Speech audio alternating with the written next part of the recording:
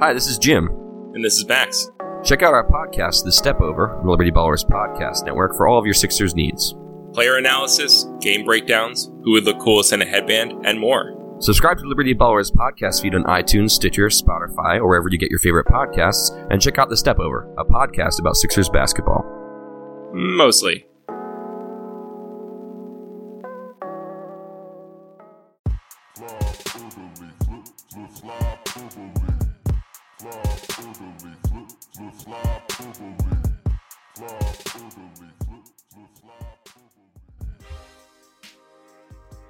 This is Flyperbole with Steve Jaco and Craig Forsyth.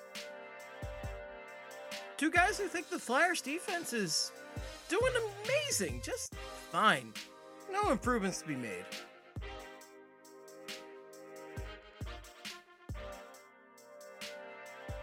No, I really don't know what they're going to do. I don't know what they should do with... We'll see, because Foligno fell over like an idiot, and it was pretty obvious he fell over. I feel like McDonald's going to come back in. Not going to do any better. He's going to play just as poorly, but... He's actually going to fall down like an idiot on purpose. Yeah, and he'll keep making the same mistakes, and then he'll never come out of the lineup. Here's the thing, though. Christian Foligno, like Mike suggested in the Broad Street Hockey Slack the other day, you can have that cool Fred Durst sounds and be like, keep folding. What? Whereas Andrew McDonald, the best song thing I think of with Andrew McDonald is like Old McDonald, just like a Michael McDonald or Old McDonald, but maybe like a Michael McDonald thing where it's like, I'm Andrew McDonald, rolling down all the time, starfish style, Michael McDonald, turning the puck over. I'm Andrew McDonald, giving up the blue line, losing net front battles, turning it over. Andrew McDonald life, living that AMAC life. Yeah, but he's absolutely coming back in. And, he's 100% coming back in. It's unfortunately just a fact. It's frustrating. What do you think was worse tonight, Pickard or the defense? Oh boy.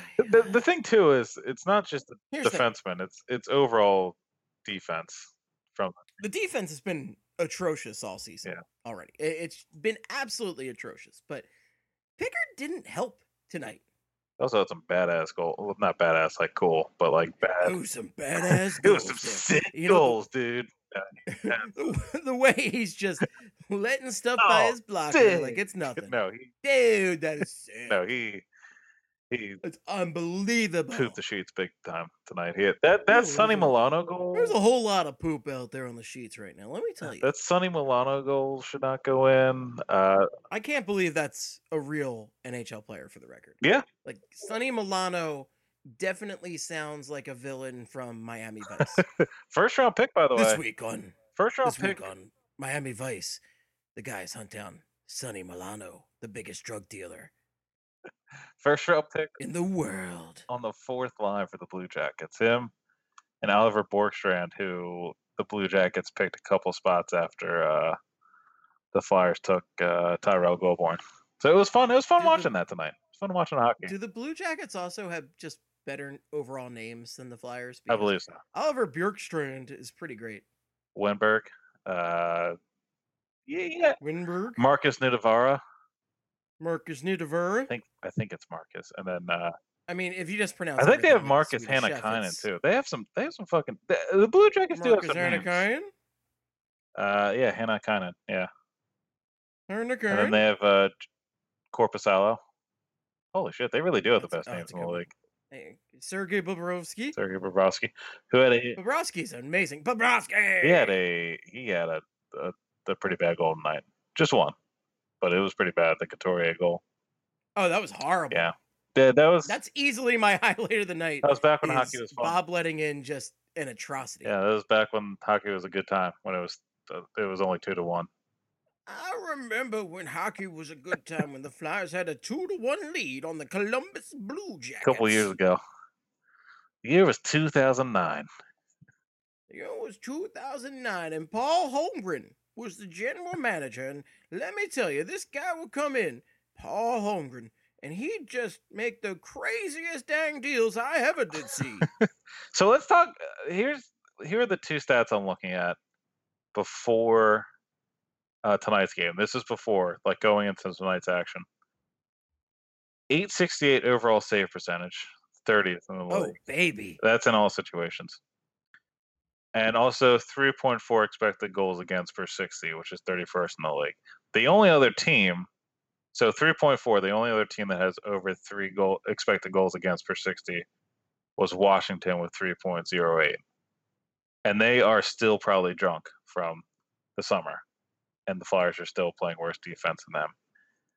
Listen, as somebody who tried to record a drunk podcast last night and did not succeed, I can tell you that's an incredibly difficult task. You tried your damnedest, though, I'll tell you that. I did. I set up GarageBand. I got in the chair. I had the mic all set up. I had this sound siphon all set up. I had Skype set up. I pulled up the sheet. I was most of the way there, except words not so good out of mouth last night. I do want to say thank you, Steven, because now we're in a lot better mood after watching that beautiful, elegant 60 minutes of hockey displayed by the Philadelphia Flyers tonight. So I'm in a chipper mood. I'm ready to talk about hockey. Love sports, love my life, love the direction of both things going forward. And I'm not gonna lie, Craig. Let's talk about stick and puck, buddy. That's all we got to do. I'm not gonna lie. I kind of almost enjoy, in kind of a sick, masochistic way, enjoy talking more about the Flyers after an ugly loss. That makes one of us to the Columbus Blue Jackets tonight. That makes one of the two podcast hosts a fan of tonight's result, because I'll tell you what, I like talking about winning. I was not a fan of tonight's result, but it makes me a little chippier about the team, because sometimes I can be one of the more passive Flyers fans, a little more forgiving than most. So seeing a shit show like tonight, where they absolutely should not have lost to the Columbus Blue Jackets team that they did, really pisses me off. Yeah. And, you know, I'm often very forgiving of Dave Haxtell, although increasingly less. Like, if they got rid of him tomorrow, I would shed no tears and be very happy. But, you know, if you asked me this a year ago, I'd be like, give the guy a chance. You know, he's still young in his contract and all this shit. Whatever. I will say, but, we should talk about Haxtell right here for a little bit, because there was the not great. There was that video that came out, but also I like to think of as a Flyers propaganda. It is pretty much the Flyers propaganda. I will say, okay, so the Florida game, though. Let's talk about the Florida game. The Florida game. So the Flyers, great offensive results, but my God, Haxtell. They should have locked that They should have locked that game down. They should have crushed. That should have been a 5-2, 6-2 final, and there's no reason for that game to end up in a shootout. Yeah, well, I was gonna talk about Haxtell. He did all the coaching things we want him to do, but he just did them in the most disjointed fashion I think I've ever seen. Like, he pulled the goalie when the Flyers were still winning in the third. Oh my God. He called a timeout. Oh my God. Like, after they tied Elliott it up. wasn't good. Yeah. Elliott was not good last night, but that drove me insane. Yeah. Because you're up in the game and you pull the goalie while you're up, and you bring in this guy who, number one, is not very good, and number two, is rusty off the bench. Yeah. In the third period of a 1-goal game. Like, what are you even doing? Well, like, and the 2 goals, the one that he pulled Elliott after wasn't even really. I mean, that was more Gostisbehere and Provorov's fault. And then he should have pulled him after the one that bounced off the end boards, and Brian Elliott apparently just wasn't paying attention. Where it just bounced off the end boards. He could have easily just poke checked it or covered it, and he just let it roll into the slot. And then I think Vetrano slammed it home. I don't even know. But and he also switched up the line. He put Raffle on the third line with Lawton and Simmons. Like, he did all the things that we wanted him to do to try and switch up momentum, but it just, I don't know. None of it happened tonight. He should have pulled Pickard at some point tonight, because it was not. Pickard had so many fucking terrible plays. Every single one of the goals, I think you could pin on Pickard, except for the Atkinson's first, whereas a cross ice pass, he was in the crease. Jake Voracek decided not to back check, but Pickard could have easily had the other 5, I think. Like no question. And he also had in the second period decided to mosey on out towards the middle of the circle and try and pass it to a Flyer. Decided to pass it in between 2 Blue Jackets and almost got scored on. Then in the third period, when they were on a power play in a 1-goal game, he almost turned it over again. And it definitely would have been a goal because he was even further out of the crease and the Blue Jacket was closer to the net. So he had a banner night. Just an amazing night. I don't know how you make me want to watch Michael Neuwirth play hockey, but I literally cannot wait for Neuwirth to come back after the goaltending. And I know he's going to get hurt within 10 minutes of hitting that ice, but nice job with the new trainer, by the way, Michael. It's working out great. It's working out amazing. I wonder if Hextall just picked up Pickard and they're like, well, these assholes don't want to watch Neuwirth, huh? We'll see how much they don't want to watch Neuwirth. They put Pickard in there and just farts everywhere on the ice. Lets in the worst goals. I mean, Elliott's had some decent games this year, but he's definitely looked bad in the last couple ones. Pickard looks like this now, and the team. I don't know what's happened to the team's defense, and they were talking about this in the Slack today too. But the transitional play is insane. Like how bad they look.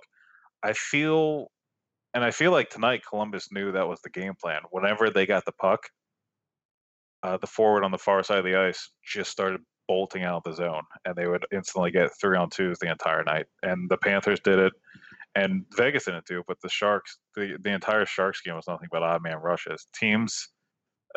They see something. Yeah, they see something in the tape, and they are exploiting. Yeah, it. and they just pounce on it.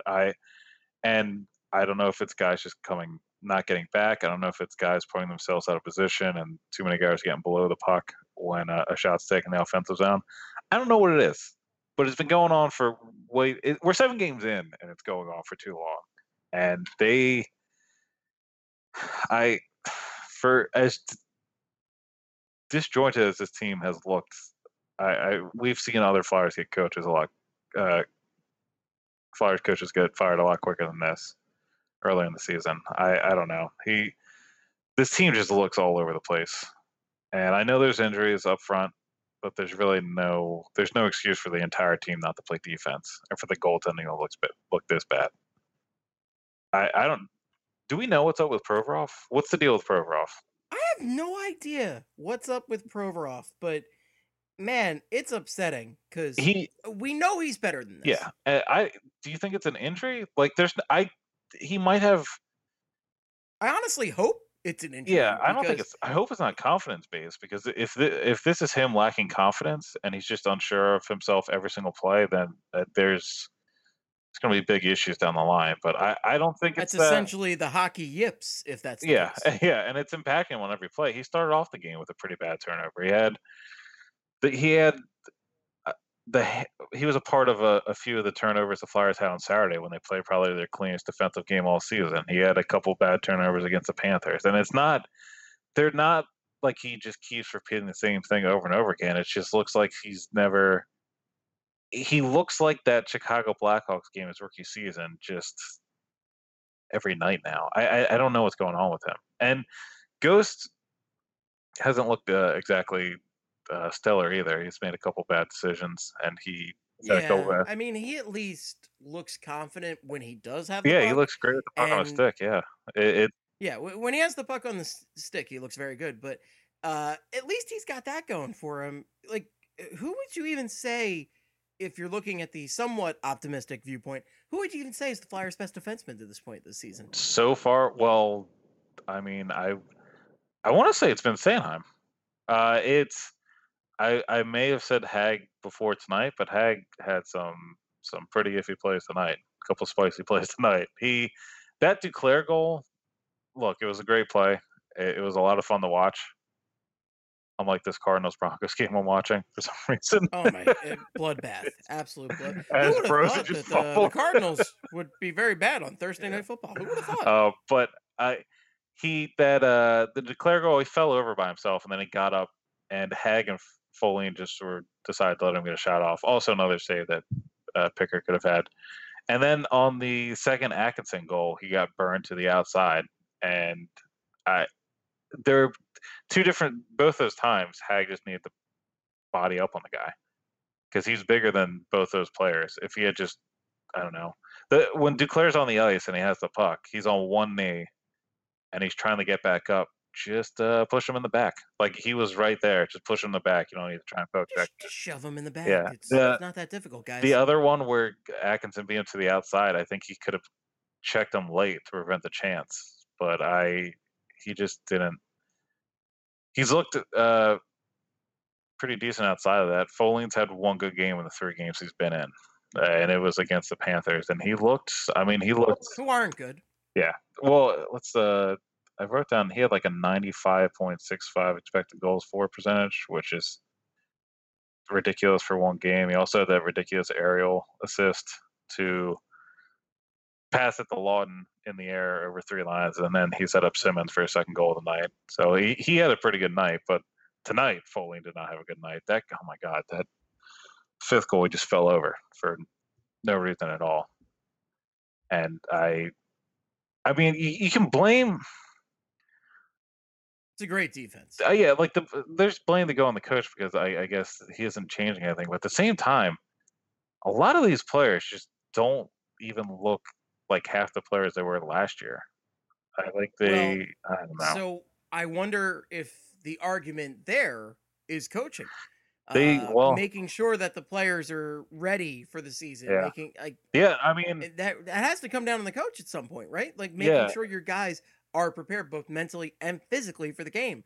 And I will say, if they're not responding, if they're not showing up like they need to be, the coach needs to do something about that. And I don't know, man. I have defended Hack before, saying that a lot of the stuff he does is not all that different from the NHL, but when you ultimately know it's time to move on from a coach is when that guy loses the locker room. And you got to wonder, is Hack in danger of losing this locker room, or has he lost it already? Because in, the past season, Giroux's come out and said, like, I love playing for Hack, like stuff like that. And when Berube was done was when the guys were basically saying, like, we got to get this guy the hell out of here. Yeah. And I think like the areas are struggling, and it doesn't feel. We know they're better players than this, and they're not all the whole entire roster isn't superstars, but they're not as poor as they're playing, and it looks like specifically Provorov. Oh, like what absolutely. is up with Provorov? Yeah, we have to get something on Provorov soon because it's not like he could be playing. There's him playing bad, and then there's him playing like this, and it just looks like it's not the shoulder injury. I mean, he's had plenty of time to recover from that, but maybe there's something else going on there. Maybe there's like a personal issue that we don't know about. I don't know. I don't think he would be playing this bad without any reasoning. Or if he is, that is an insane drop off in one season for a younger player. I can't remember the last time, because it's gone from him being maybe one of the more underrated young defensemen in the league to this guy is hurting the team every single shift he's taking on the ice. And I think that's a big part. The Ghost Provorov pairing is supposed to be the one thing we can rely on, and it's been on the ice for a lot of goals against, and it's giving up a lot of chances. And the transition play, maybe they're producing more offensively this year. They have scored a lot of goals, and it doesn't seem to all be shooting from the point and hoping for rebounds or redirections, which has been a Hackstall staple. It seems to be more a few more rush chances, and also just getting to the slot and scoring closer to the net. But the transition defense and just the overall care with the puck in the defensive zone is bordering on insanity. Like, it just doesn't make it's incomprehensible. None of it makes sense. And it looks worse every game. Every game, the defense on this team becomes more and more of just a trash fire, and it's upsetting. Yeah, and I really don't. It's bad. There's no other way to put it. I mean, I've said a couple of numbers here, but all the pairs have looked pretty bad at certain points of this season. They've all cost the Flyers games so far this season. We're only 7 games in. It's sad that tonight's game, the game that just happened in Columbus, is not their worst game of the season so far. It is sad. I can't believe they've won 3 of 7 with the way they've been playing defense. They've given up 4 goals or more in 5 of the games. And we haven't even talked about the Vegas game that also happened Yeah. since we last spoke, and that's a game that they tightened up on, but too much. And And kind of took away offensive chances from themselves, and then combined that with Fleury making a couple unreal saves. And we got to give Fleury some props. That save at the end against Claude Giroux was unbelievable. yeah, that save, he saved, and he also saved Lawton and Giroux on breakaways in like a 2-minute span. He had a pretty good save on Wheel early on. He definitely played a big. I mean, he definitely stole a game for the Knights, but you can't really be happy with a game where they didn't score a single goal. And it wasn't something like they spent the entire game in the Knights' offensive zone or defensive zone. In the third period, besides that Giroux chance when it was the goalie was pulled in the final minute of desperation, there really wasn't that much offensive pressure. And that's them tightening it down or tightening up, and it worked in terms of defense, but then all the offense just kind of dried up. It's kind of, and the thing about the team is they've had injuries, but they're offensive injuries. So what's their excuse on defense? There is no excuse unless a couple guys are injured and playing through injuries. And specifically, you're thinking it has to be Provorov if it's anybody, because McDonald was playing through an injury and he sat for a couple games now. Yeah. But again, also one of those games is still like, did he sit for performance or childbirth? I think it might have been a little from column A, a little from column B. I think it was because of performance. I mean, I don't think because he was also out tonight. If it was just one night, I think. Although if he plays on Saturday against the Devils, then we have to kind of have to question it, because Hacksaw does usually not change the lineup after a win, and he would be doing it after just 2 games here. But who knows? Who knows? I'm just at the point with Hack where if a coach is making bad decisions but they're consistent, like there's a thought process behind them, I get it. But when a coach is making bad decisions and there's not really a consistency to them, a rhyme or reason, that's when you worry. Yeah. I mean, obviously you worry if he's making consistently bad decisions, but it's more worrisome, I think, if he's making just kind of wild card decisions, because that indicates that this coach has no idea what he's doing. Yeah, each time there's a new way to analyze or decipher a situation, it seems like he makes the wrong decision, then it's time to really be concerned about it. You know, coaches can have their horrible habits, but each time there are... Even Mike Babcock, one of the most respected coaches in the game, has some horrible habits. Yeah. But it's something. I wonder... This is not going to be a positive podcast, by the way. I'm throwing this out there because I want to see how you feel about it. And we're one of the more positive ones. We are. Yeah.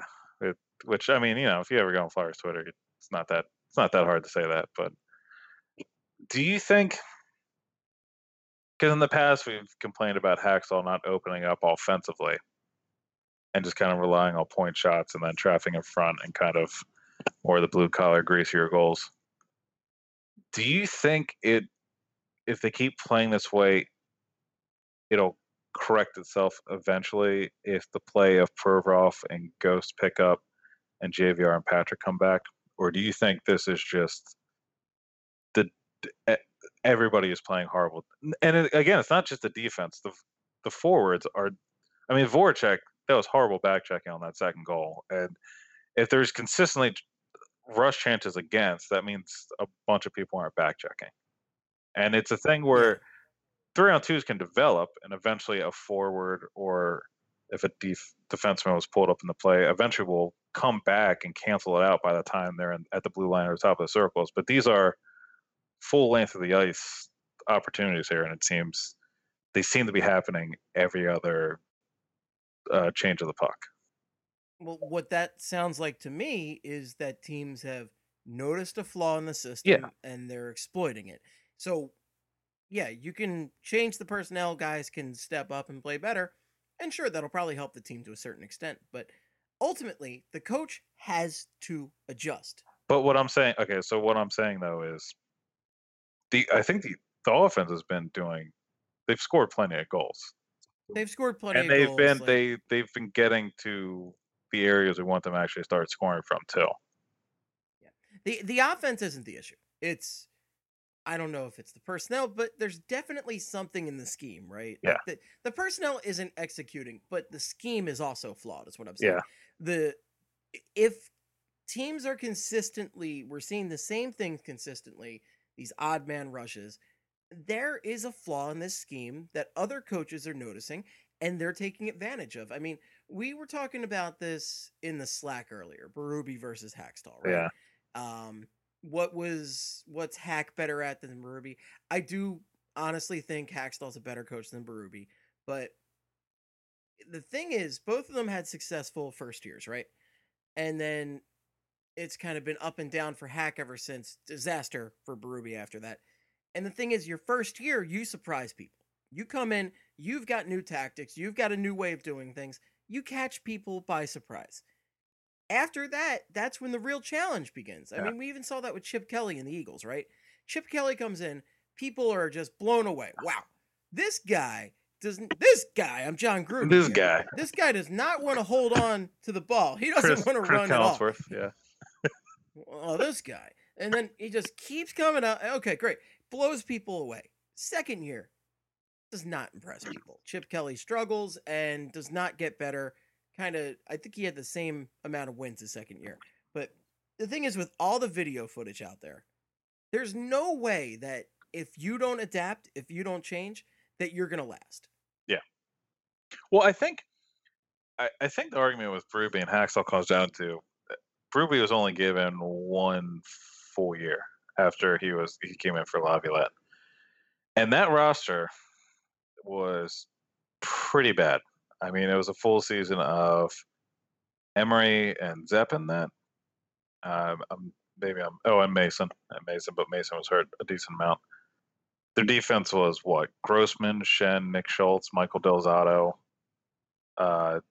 Coburn for half a season. Like, it was a pretty bad defense. And then the forwards, I mean, Raffle was getting first line minutes. And it wasn't like he needed to be on the first line. Like, that team was just not good overall. Anyway, you cut it up, and I don't know. I don't know if Brewery would do any better with this team, but I feel like this team has a lot more options both on offense and defense.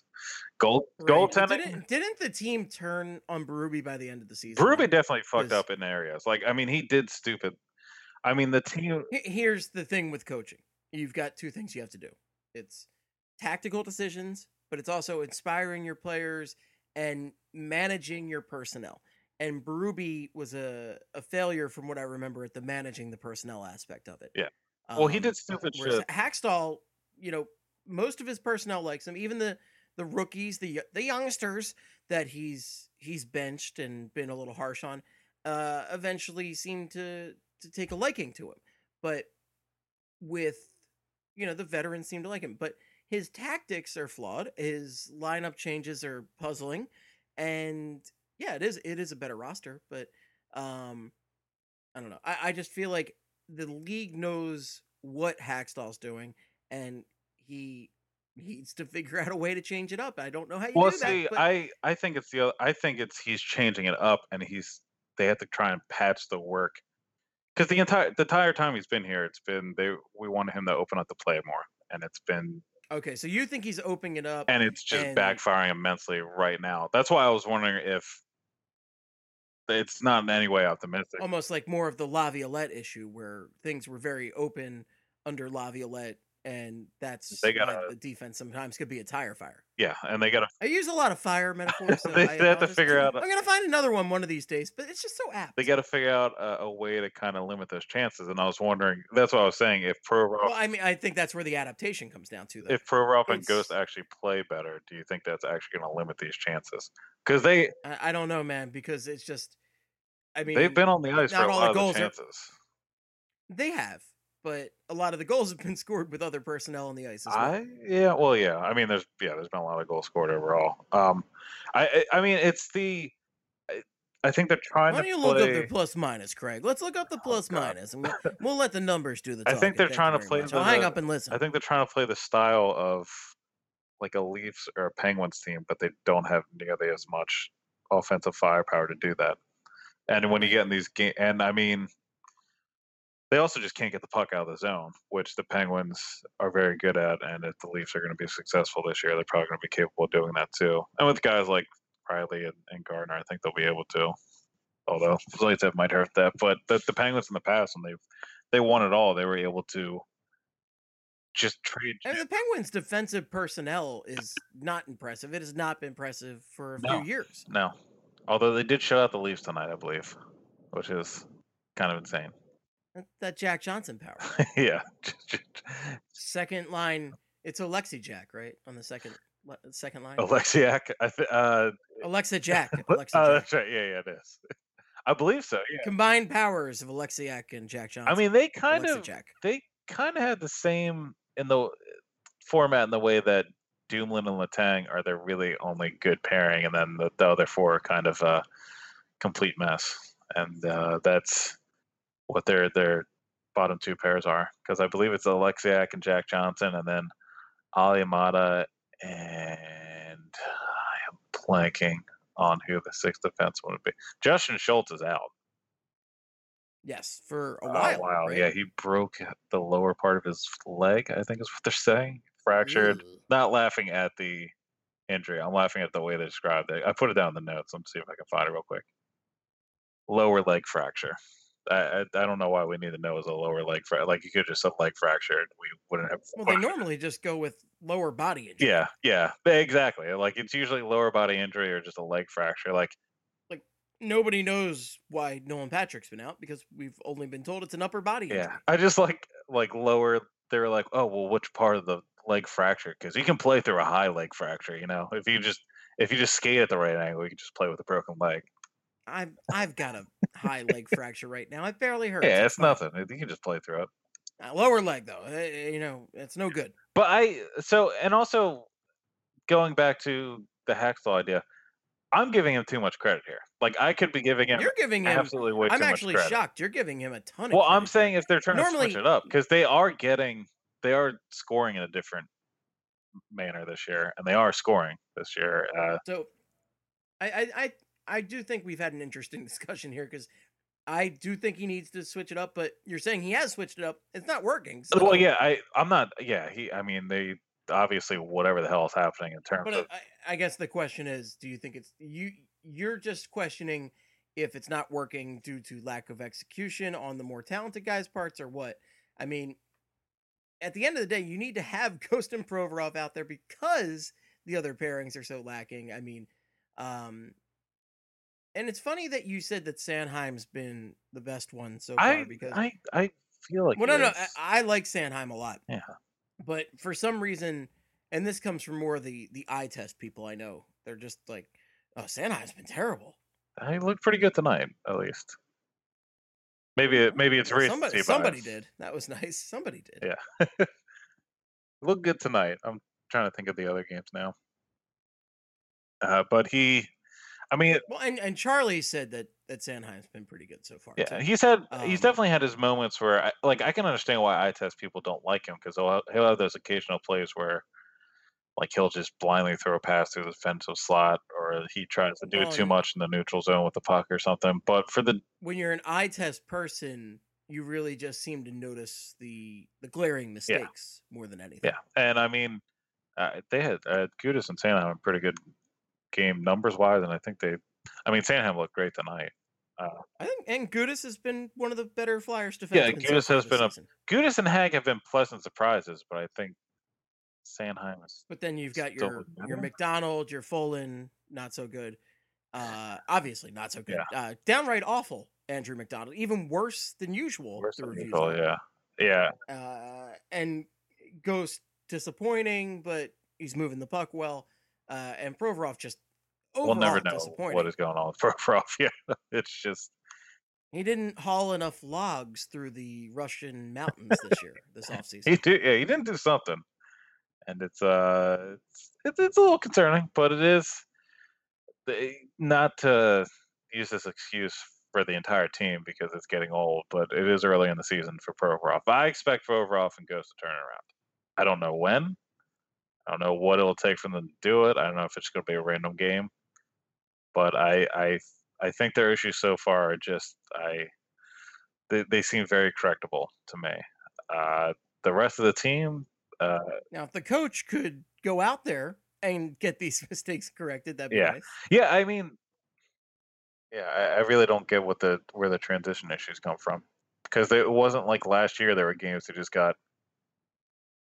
At least I can't recall any off the top of my head where there were just games where it was every other shift was an odd man rush down the ice for the other team. But I feel like the Sharks game definitely was, the Panthers game, and this game were just, and not even an over exaggeration, just at least every other shift, every third shift, there was a 2-on-1, there was a 3-on-2. Some way numbers were working back for the Blue Jackets, and more times than not, it was deep in the zone. It wasn't just like one bad defensive turnover in the neutral zone and they got caught in the line change or something. It feels like just guys aren't skating back, and I don't know. Again, I don't know if that has to do with offensive scheme, like offensive zone scheme, or just guys not know where to go back. I don't know what it is. I'm confused, and I'm upset that this team was just hemorrhaging chances against, is what it comes down to. I'm upset. Yeah, just let me not know. I have no explanation for what is going. I mean, going into the season, we knew the goaltending was going to be a mess, and we were hoping that Sanheim could salvage whatever was on the second pairing. And so far, I want to say Sanheim has done his part. Sanheim and Goose have done their parts, and I've liked what I've seen out of Sanheim, especially offensively. He's been very good at getting a lot of the Flyers' successful offensive plays going, which has been very encouraging. And then, I mean, we'll just have to. So let's kind of shift. Let's shift the gears here to the slight positive note. You wanted to state that one of the few highlights of this terrible Columbus game was the play of the second line that has been assigned. Yeah, I thought Lindblom, Wheel, and Konechny had a very good game. Konechny finally scored a goal after he, Voracek, and Mika Zibanejad entered the night, leading the league with three shots hitting the post. Konechny finally got a redirection on a Hag shot. Hag, thank God. Yeah, Hag now has 5 points. I think he had 9 all last season. Yeah, he's also shooting the puck. Surprisingly decent offensively this year. He's been involved in a few goals. Yeah. He's looked solid. We trashed Hag a little bit the past season. Oh yeah, definitely. And he's answered the call. Yeah, I mean, we placed him as a 7th defenseman, and I mean, right now I'm definitely taking him over Foley and McDonald, and hopefully he keeps. I mean, if you can get a third pair defenseman chipping at points like this, if Foley or McDonald ever kind of, I mean, you'd hope they play better, but if they ever kind of like stabilize their play, that then maybe the bottom pairing isn't as terrible as we think. Right now, it's pretty terrible, but the second line did pretty well tonight. Wheel, I think, has looked pretty good, filling in for Patrick. I mean, obviously you want Patrick playing there, but Wheel stepping up has been fine. Lindblom had a pretty good game tonight. He had pretty sassy goal. I mean, a pretty sneaky goal in the third period. Ooh, very sassy goal. He was forced Werenski into a turnover and then snuck it off of the back of Borowski's pad when he didn't know which side of the net he was on. I liked it. Lindblom, I mean, Lindblom plays quiet games, but he'll come up with those plays that catch your eye. And and honestly, I'm fine with a guy who plays a quiet game. It passes the eye test because he's not making those big mistakes. It is honestly though, you do need that consistent guy in the lineup who's there making solid choices, being that glue guy. Yeah, and Konechny, being that glue guy, giving 110%. Konechny coming into the night, he had 18 shot attempts, 9 shots on goal. He had 3 hit the post, like I said, and then 3 blocks and 3 misses. And he was getting chances. He had plenty of chances he's been buzzing. in that Panthers game too. And he looks fine. It doesn't look like he had a puck bounce over his stick on a 2-on-1 in the Panthers game, and that was the only time I guess he really looked snake bitten. It was just the rest of them he just couldn't catch a break, and now he got that nice play to open the scoring tonight. And that was another thing we could talk about too, because it kind of I wrote about it, but I think it got a little blown out of proportion, I guess. I don't know if I added to that, but the scoring first. But the second line is a positive. So far this season, Wayne Simmons has looked pretty good.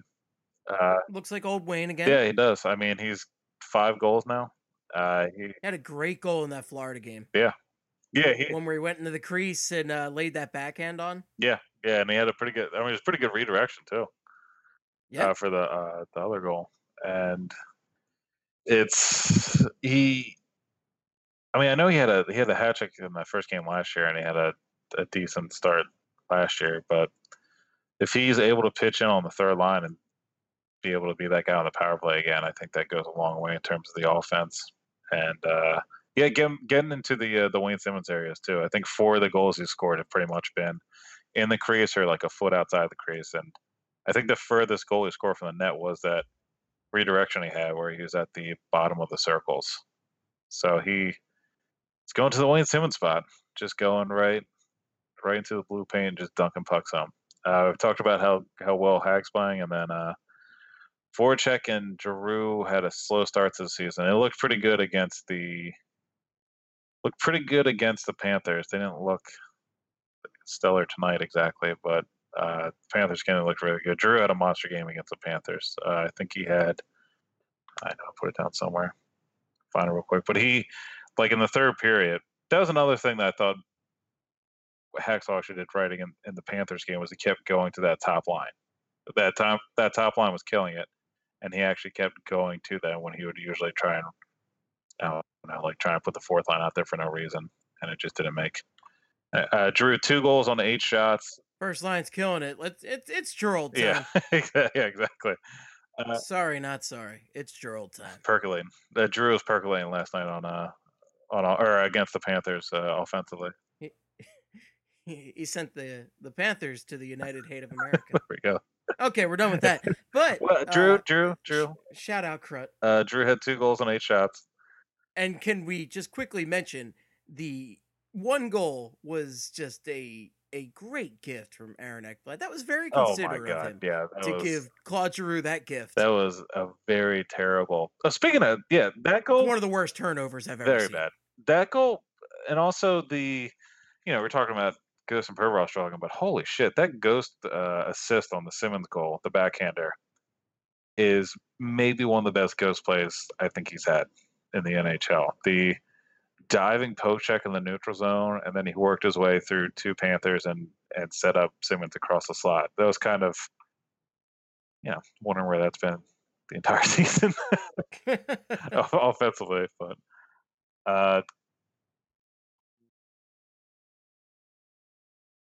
Voracek putting up points was the other positive I had. Drew had 2 points tonight, so now he's got 10 points in the first 7 games. Jake has 8. How many are goals? How many what? How many are goals? 3. Guess what? He's only got 3 points. and a couple even were even strength goals at home. So those especially count. Speaking to you, Rando. Randy J. Miller.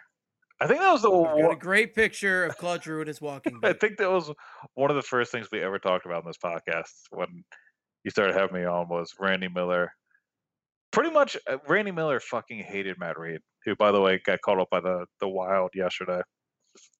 But Matt Reed, Meat Reed. He hated Matt Reed with such a burning fire in his heart, and it was just one of those things where, like, why do you hate Matt Reed so much? Like, what has he done to you? He's a bottom 6 guy that chips in a bunch of goals, seems to play pretty smart, seems to be a pretty good contributor. Randy J. Miller thought he was the reason why the Flyers were in turmoil during the 2014-15 season. So, dude, that's one guy who, for some reason, Randy J. and then a certain segment of the fan base just hated Matt Reed. Really They hated Matt despised Reed. him. Yeah. I never got it. Like the guy who, on his worst day, he was invisible. Yeah. And that's Michael Raffle now. Yeah. I mean, and People just hate Michael Raffle, and I don't get it. yeah, I think that's the problem. Is I think people get mad at the bottom of the roster players, like they lump in Raffle with Laterra and Weiss, and there is a clear, like Laterra and Weiss although they haven't been as much dead weight as usual this season, they're definitely well below what you would want for a fourth line player in the NHL. I'll give him some props. I will. Yeah. Laterra has looked a lot better than I think any of us expected him to. I was made the mistake of going on Twitter the other day, and not only that, I had a John Borg tweet retweeted into my feed, and I was like, "All right." Was it about global warming? No, it was Because John Bork, it's worth noting yet again, John Bork, not a believer in global warming. it was a bunch of NHL stats from Drudge Report. No, what happened was he said something The about NHL section of Drudge Report. it was oh shit, I forgot what I was gonna say. Oh, he was talking about Corbin Knight coming back in, and then somebody responded about the fourth line being Knight, Weiss, and Laterra. So what's the point of you having a fourth line? And somebody with a lot of confidence responded to that guy saying, Dale Weiss has actually been pretty solid, so I guess you don't watch the games. And I was like, buddy, that's a lot of gusto and a lot of vigor to kind of drive home the point that Dale Weiss has really been pounding it this season. I can't believe somebody actually'd about Yeah, Dale Weiss. Somebody had the energy to take out their phone and respond to that tweet and then press send on that tweet about Dale fucking Weiss. Who cares? Dale Weiss wouldn't care that much about that comment. And this rando is firing off in Borik's like mentions. But I did enjoy that. But yeah, Laterra and Weiss aren't the usual bags of cinder blocks on the ice that they usually are this season, which doesn't fucking matter when the team's getting 20 goals they're a just game. bricks. Yeah. Just bricks. Yeah, that's all it is. We should. Okay. Did you end up watching? I just want to talk about this Hackstall one-on-one with Jim Jackson because a lot of it made me laugh. I didn't watch it, but I'm enjoying your strong feelings on it. So I'm just gonna. You know what, Craig? I'll hang up and listen. Okay. So first of all, you can look at it. You can watch it on mute right now, but the first thing I saw and I enjoyed very much was they're like laughing when the video starts. And Dave Hackstall, very cash, has the top button of his button-up shirt unbuttoned. Like, just letting you know that, hey, it's just it's a nice chill combo we're having here. Boys will be boys. I'm a cool guy. Just dudes being guys, guys being dudes. We're just hanging out. We're just talking. And on that note, I just have a question for you related to that because I've had something pop up in my everyday life related to the number of buttons undone. This is a Seinfeld. What is the maximum number of buttons you're allowed undone in a business casual environment, in your opinion? Okay, are we talking about like a polo shirt where you only have 3 buttons, or are we talking about full buttons? Oh no, we're talking a full dress shirt. Like more than 2 has got to be obnoxious, right? Yes. Okay. Well, I feel like you got an obnoxious number for me though. There is. I feel like you're working with like a 5 or 6 bagger here. I'm working with a 5 or 6. You have got to be kidding me. Who is doing that? I don't know his name, but he's walking around and I'm just sitting there going, the ball's on this guy. Get a fucking load of this guy. Like we had a retro day at work the other day, and it was I was like, oh, it came as disco era, obviously. But it's every day. It's every day. I'm just like, does he not notice? I'm seeing, and he's not wearing an undershirt. There's no undershirt. One of my it's like full chest. My first job in high school, I worked at Target, and I had a manager who had, I think he was. I hope this guy is listening so bad. I highly doubt it because it was in Maryland, and that guy worked night shift at Target. So. No, I hope the guy I'm talking about is listening. Yeah, I hope so too. If you are, please, we're gonna get lunch and discuss this. Okay. The guy I worked with, I think he was in his late 40s. He had gray hair already. Would always, you wear those stupid red polo shirts, and 3 buttons were always unbuttoned. And he had like this mane of chest hair that he would just let flow out top, like the top of his shirt. And it was like my first couple of days there, and I'm like, does nobody say anything to this guy? Is he just allowed to like walk around in public with like this much chest hair just out and about, just greeting customers left and right, updating them on what they should do with their electronics? I'm like, I can't do this. I can't work. Like, we have to work in different departments. This is too much chest hair. I don't know how people on our staff did not say anything else to him. And that was just 3. So I can't imagine him wearing a button-up shirt and unbuttoning 5 of those bad boys, because it would have been anarchy in the Target section of Bel Air, Maryland. Just absolute pandemonium. But okay, so I'm telling you, Craig, it's like 4 or 5 undone, and it's it's a thing. We need a picture, I think. I'm gonna send that to you. I have one. Oh, you have one? Okay, that's bad. It is honestly, we have Google Chat, and we will just, it's all the buzz. Okay. So Hackstall, very cash, just hanging out with the boys. Jim Jackson starts serving up softball questions about, I'm going to say a player. You tell me what you think about this. I did enjoy Charlie O'Connor did come up in the conversation, and I'll be honest with you, I forget kind of how it went. It was pretty much Jim Jackson said Charlie O'Connor asked you a question that you weren't too sure about, and then Hackstall said the whole thing. He said a whole thing about how doesn't get mad at the media asking him questions, but sometimes there are questions that he honestly doesn't know the answer to, and he's always intrigued to learn more about a situation. And apparently, Charlie asked him something that made him do a little bit of research and then go back and watch game film. So, Charlie, please keep asking questions, mainly about the transition defense of the season, and maybe we'll get some answers. Maybe we'll start, breaking up some rushes. We'll see. And Charlie, if you could just flat out ask Hack why Andrew McDonald chooses to employ the starfish defense, I would just be so grateful. And that was pretty much the gist of it's pretty much just the Hackstall being like, hey, look, I'm a chill guy.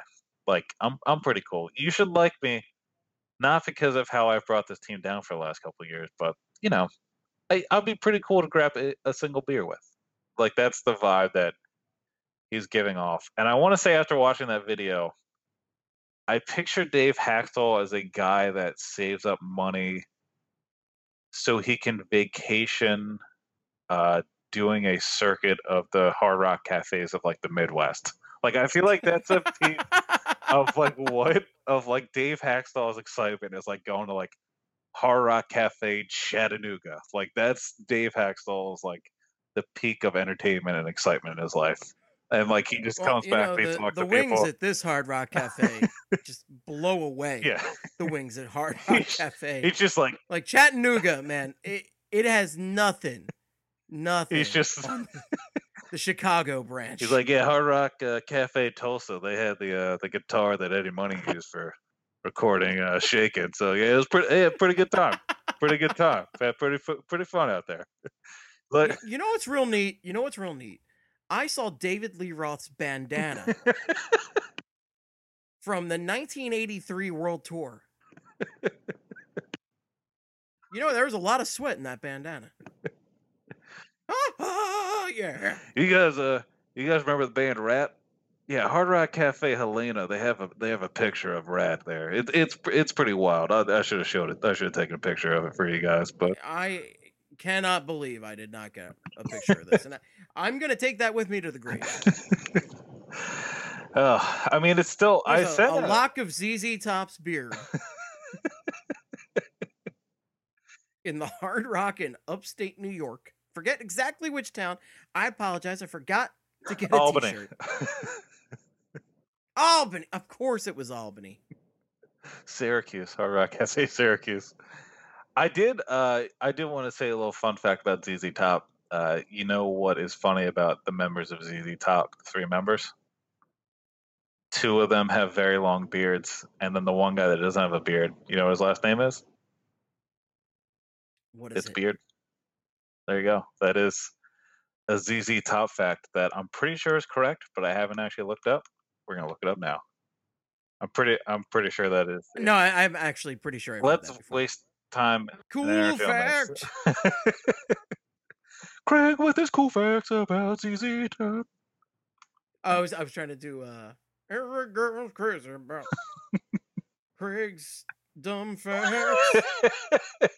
Well, I guess I know how you feel about that fact. Every girl's crazy That's the about new Craig's segment. That's the fucking new facts. segment right there. Every girl's crazy about Craig's dumb facts. Bam, bam, down. Oh God. Down. Okay, so given with the first goal, we need to talk about this because I feel like I wrote. I'm trying to find stats, little trivial things that I guess nobody else has really discovered about the team, and I found out that the Flyers giving up the first goal in the first 6 games this season, no other Flyers team in franchise history has done that. That's all. History. That's all I was trying to say. No other team has even given up the first goal in the first 5 games of the season. And I wrote a small article about it, put it on our website because I was sharing the tent. BroadStreetHockey.com. BroadStreetHockey.com. It's on the interwebs. Open up your Internet Explorer and type it in there. Wow. Oh wow! And then I emphasize that scoring the first goal. It sounds like something that's very important, but in the long run, in terms of overall success over a long period of time, it really doesn't matter. Like ideally you want to be scoring the first goal, but also if you're scoring the first goal, you need to be able to secure the lead of the first goal, which the Flyers displayed tonight. Doesn't matter if you're a team that hemorrhages chances against. So that's and I felt like a lot of people just I know I wasn't the only one bringing it up. I saw Sam Carchidi try and tweet about it when he somehow messed up my handle. Per Bill Meltzer, and sports are bad. Yeah. I'm still trying to. I don't understand. Wait, how did he mess up your handle in it? That's the thing is I was looking at it. I feel like he got it right. I think it was just the sports and the first underscore were on the top row of words, and then the other half of the handle was underneath, so it just like cut it off. But yeah, all I was trying to say was that this team, looking at every other year in franchise history, no other team has started the season off by allowing the first goal in this many games. Not that it would mean anything, but for a team like the Flyers, where I don't know, like it's not good. Yeah, like they really don't want them to be getting down by a goal or two early and then having enough confidence to come back. I don't think they really have that much. Think about the Florida game earlier this week. Yeah. First period, complete disaster. They look like they were going to get blown out 8-0 in that game. Yeah. Second period, they look like the best team in the NHL. Score 5 goals. I mean, that's the third period. They suck again. Yeah. Less than the first period, but still. That first period, complete dog shit. Second period, world beaters. What the hell? Yeah, I don't know. Like, it's just the ebb and flow of the game is just insane with this team. And I mean, honestly, talking about a Panthers game where they had one good period, they only played 20 good minutes. But in that 20 good minutes, they were so dominant that they were able to score enough goals to at least get it to overtime. Yeah. Now, again, if only they played some damn defense in the third period, but yeah, I mean that's pretty much what's going to come down to. And even the Vegas game, your Philadelphia Flyers. The Vegas game, they scored 4 goals in the second period. Like they scored 4 goals in a really short span. So I mean, you're looking at 2 of the 3 wins so far this year. It's not like they've really put on a great effort for a full game. Which, hey, surprise, we're talking about the Flyers in 60-minute efforts, but they're a couple of ridiculous days away from being 1-6. It's not looking great. It's not looking good. We haven't talked. Not ideal. Yeah, we haven't talked about. We talked about Wheel filling in for Patrick. Patrick got hurt in the Sharks game. I believe the Sharks game. No, Senators game, I think. Yeah, So that yeah. would mean he is coming back. He could be back Saturday. They said 7 to 10 days. I don't know if he's on track to play in that game, but I mean, I heard he could be back this weekend. Wheel he's been fine in that spot. I mean, ideally you want if Wheel can be on your third or fourth line and do what he's been doing on the second line, then I mean, ideally you want that. Patrick didn't look. I mean, Patrick looked kind of iffy even before his injury. So that's another guy that's kind of had a slow. I mean, some of the bigger names for the Flyers that we were expecting to kind of take step forwards have taken inexplicable steps back. Like not just stepping up their game, but just kind of not playing as well as they even did last year. Oh yeah, absolutely. I mean, Patrick. We talked about Provorov pretty lengthily at this point, but Patrick is a huge one. Patrick, we expected he had a healthy offseason. Yeah. Gonna come in with a full head of steam. He looked pretty bad in the preseason, and then did basically nothing for his first week. Yeah, and yeah, I mean, I that's the thing with Patrick was he finally had a full off season to recover. He knew what the NHL game was like. Didn't have to deal with that nagging injury, and now he's playing like it feels like a similar start of the season he had last year, when there's a lot more excuses for why he was playing so poor in terms of possession and everything.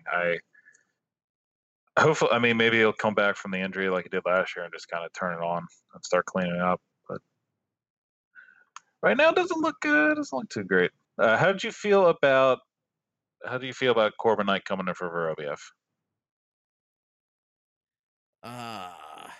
Meh. Yeah, that's a pretty fair way to put it. Vorobiev looked really good for the first few games, and then kind of past couple games it was just kind of like, oh, that's a player on the Flyers. Yeah, not too great. The last Corbin Knight doesn't really. He's just kind of also just there. Yeah. Kel Vorobiev against Vegas, the line of Lawton, Vorobiev, and Simmons was a 50 Corsi for percentage. And then when he got moved to the fourth line for a couple minutes, Weiss, Laterra, and Vorobiev had a 0 Corsi for percentage, 0 shot attempts for, 4 shot attempts against, and .322. And he had the 1 goal this year, but it was pretty lucky. And I mean, yeah, the last couple of games have been too great for Vorobiev, and I think it's just annoying for fans because it's another. It feels like another move where it's a fourth line, like dud type of guy, like a Weisler, Laterra blocking a spot from a younger guy like Lear or Wheel or somebody. But you know, Corbin Knight, I'm not. I've made fun of Corbin Knight plenty, but we haven't seen him yet. We don't know what he can bring. And he could have some offensive upside. And also, I don't even know if he played on the penalty kill tonight. I know he wasn't out there for the first penalty kill, but that was the whole thing with him was he was going to come in and attempt to help the penalty kill. But I'll have to look it up and see if he actually got time on the penalty kill. And he also had he did have a nice chance tonight. He almost set up Raffle for a goal in the first period. But besides that, really didn't notice him. I don't think he got a lot of ice time. But and I don't think any of that limited ice time was spent on the penalty kill. But I don't think it's as bad as the other situations in the past where Hackstall has kind of blocked the path for kids. But that's because we don't really know Corbin Knight yet. If he turns out to be a Raffle type, where he's a fourth line guy that can actually be serviceable, then maybe it won't be as bad as we think. But if he ends up being another Weisler or Terra, it'd be pretty bad if Vorobiev's getting sat out for that. Or last year with Sanheim, Sanheim and McDonald. It seems like there's a pretty obvious switch there that just never happened. But yeah, Corbin Knight wearing number 10 too. So the best 10 the Flyers have had since John LeClair. It's pretty crazy. Oh yeah, I listen. You are forgetting about everybody's favorite player. Everyone just loved this guy. You know what's funny? I had this joke all lined up, and then I completely the mouthpiece. I know where you go. I know who you're talking about. Oh, the mouthpiece. Yes. I like how you forgot God it. I totally forgot As his soon as you freaking started name. saying it, I was like, oh yeah, Christopher Steig. Christopher Steig. That's it. Christopher Steig. By the way, no shorthanded time on ice tonight for Corbin Knight. So that's something. That's something. Yeah. He's there. He's here for the stuff. Yeah, he's definitely there for this stuff. Yuri Laterra, by the way, the second most time on the penalty kill tonight. I don't think the Flyers. I mean, there was only 2 Stuff penalty bringer, kills. that Yuri Laterra. Actually, that is something. The Flyers only gave up 1 power play goal against it this week.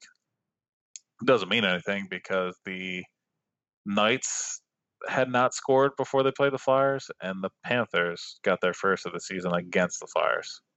I knew that was going to happen. Yeah. They put that stat up there. Said the Panthers have not scored a power play goal yet. They're scoring. I was waiting for 100%. I was waiting for it in the Vegas game when they said that and it was a 0-0 game. I was like, oh man, this feels prime time for Riley Smith to bank one in off Provorov or something in a 1-0 gross game. And it turned out to be a Cody Eakin. The legendary Cody Yeah, Eakin. a former Dallas Star legend, Cody Eakin. Just the offensive zone takeaway, gets back up off the ice and just slams one by Brian Elliott. And that's that kind of, I think it's kind of funny. The best defensive effort they've had all year is a game they lose. Then It's apt. yeah, this team's a mess. Yes, it I'm is. just running out of ways to talk. I Right. That's why I need to come up with new ways to say dumpster fire because it's gonna get it. you can only say it so many times before Yeah. you get tired of it. I need to come up with a new metaphor for this, not involving trash or fires. Yeah, no, we'll figure it. We got some time. We got a week to figure out some of this nonsense. So We'll just put some polls out there in the world, and the United Hate of America will tell us where to go next. Cole Beasley had a better week than the Flyers this week, and that is That's saying something. yeah, that is insane. Do you, Steven? Also, I'd be remiss if we didn't talk about because of the great week that Jordan Wheel has had. A good friend of mine, aka my brother, has suggested that Jordan Wheel's nickname be Air Jordan. What are your thoughts? I mean, I don't think that's ever been used before, so I don't either. I mean, I'm a fan. let's go nuts. Yeah, I like it. He's going to be the first person to have the nickname Air Jordan. It's going to be perfect. When he's good, he's Air Jordan. So right now he's Air Jordan. As soon as When he's bad, he's Jordan- the Invisible I was Man. gonna say Jordan on the Wizards, but yeah, we can go with the Invisible Man. No, if he's really bad, it's Jordan playing baseball. Oh yeah, that's right. White Sox Jordan. Yeah, we'll go. White Sox Jordan, and he didn't even make the main White Sox. It was Yeah, minor league. the Birmingham Sox, right? Yeah. And he looked like shit. So Yeah, you can watch the beginning of Space Jam for that. Yeah. I almost said Spaceballs. I was gonna was Merchandising. so R. Kelly. I believe I Can Fly was in Space Jam, right? Wait, who?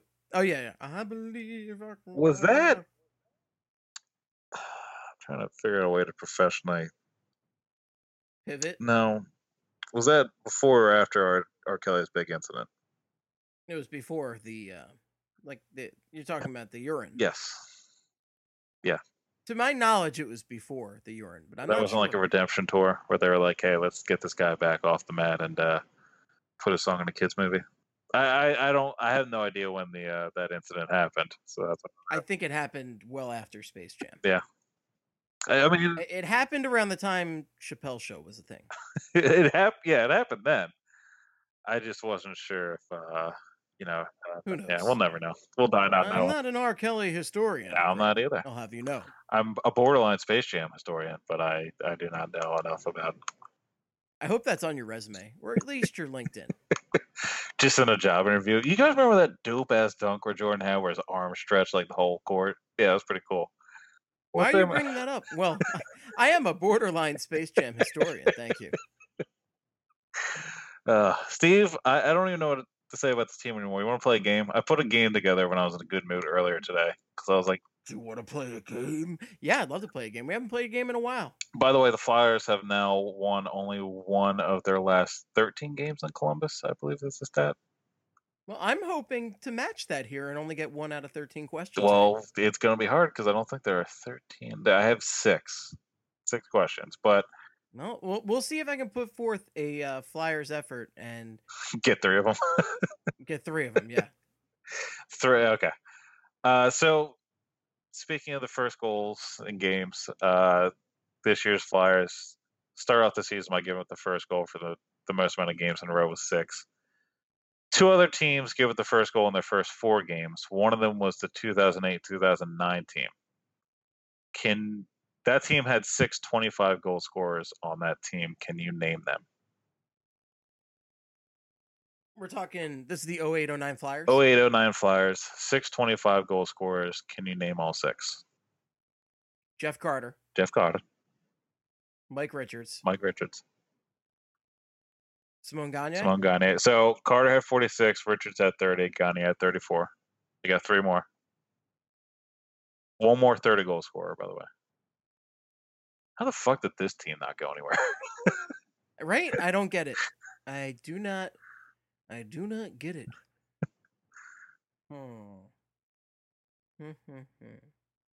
Was Lupul one of them? Lupul at 25. You should get another one, and another one might be a little tricky. Okay. Both are forwards, obviously. There's a big one I'm missing, right? There is. Okay. I'm just trying to think about guys on the Flyers from literally a decade So ago. I'm going to say this really slowly, so hopefully it will sink in with you. 2008-2009 Flyers, 25 goals or more. you repeated Carter, the question. Gagne, Richards. You're missing a big one. I wouldn't want you. I can't even give you a hint. Is Hartsey one of them? The hard one at 30. That was the other one. Okay. Wait, and this one is a little tricky. I don't think this one is the right answer. Was it Upshaw? Oh God, no, I don't know. Was it? Give me one more guess. Was it Umberger? No. Wait, was that when Umberger left for that ridiculous contract? He was the gone. Year where he had that ridiculous round against Montreal. He left. Was it like the season before or 2 seasons before? Something like that, right? Yeah, he left after he had that ridiculous series against the Canadiens in 2008, and then they traded him to the Blue Jackets. Okay. Was the other player a forward? Yep.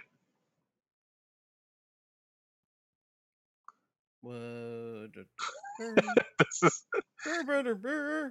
I'm Andrew McDonald. Dang.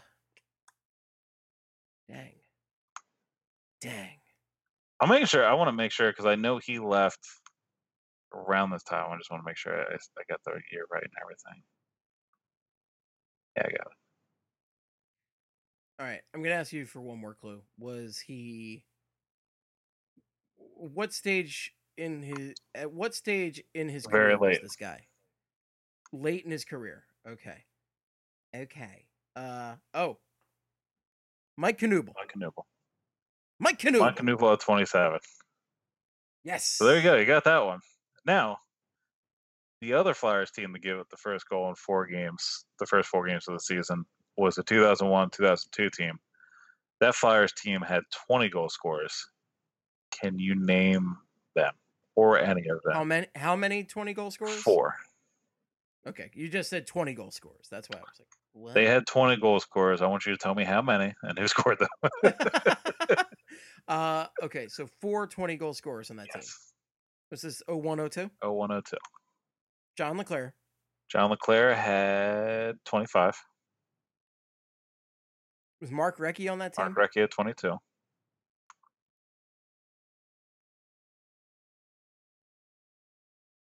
Gagne? Gagne had 33. Gagne had 33. Let's see. Jeremy Roenick? Jeremy Roenick at 21.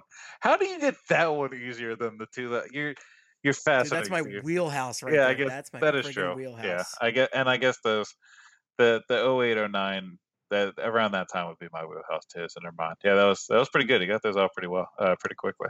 So 2 for 2 for Steven. That is, holy crap. This is uncharted territory. Moving on to question number 3. Flyers. Flyers. Laugh it up. I'm going to get you on this one, though. Flyers were shut out 1-0 in regulation on Saturday to the Vegas Golden Knights. Happened twice last season. Can you name the 2 teams who did it to the Flyers? Bonus question, can you name the 2 players who scored for the opposition in those 1-0 games? Oh, God. Yeah, that's right. Boom. This is last 2 year? for 3 coming up, yeah. Kiss my ass. Okay. So last season, shut out the Flyers 1-0. Yeah, I will say, I'll give you some hints because this is a pretty rough question. I should know this, and I'm blanking probably from weeks and weeks of podcasting. So this team, the Flyers lost to this team in a home and home during the 10-game losing streak. I believe it was a home and home. Yeah, it was a home. Yeah. I should know this, and it's pissing me off that I don't. Honestly, if you don't remember this game, it is absolutely fine because it's got to be one of the least. I mean, obviously, it's one of the least enthralling games in hockey history. If it's 1-0. Yeah.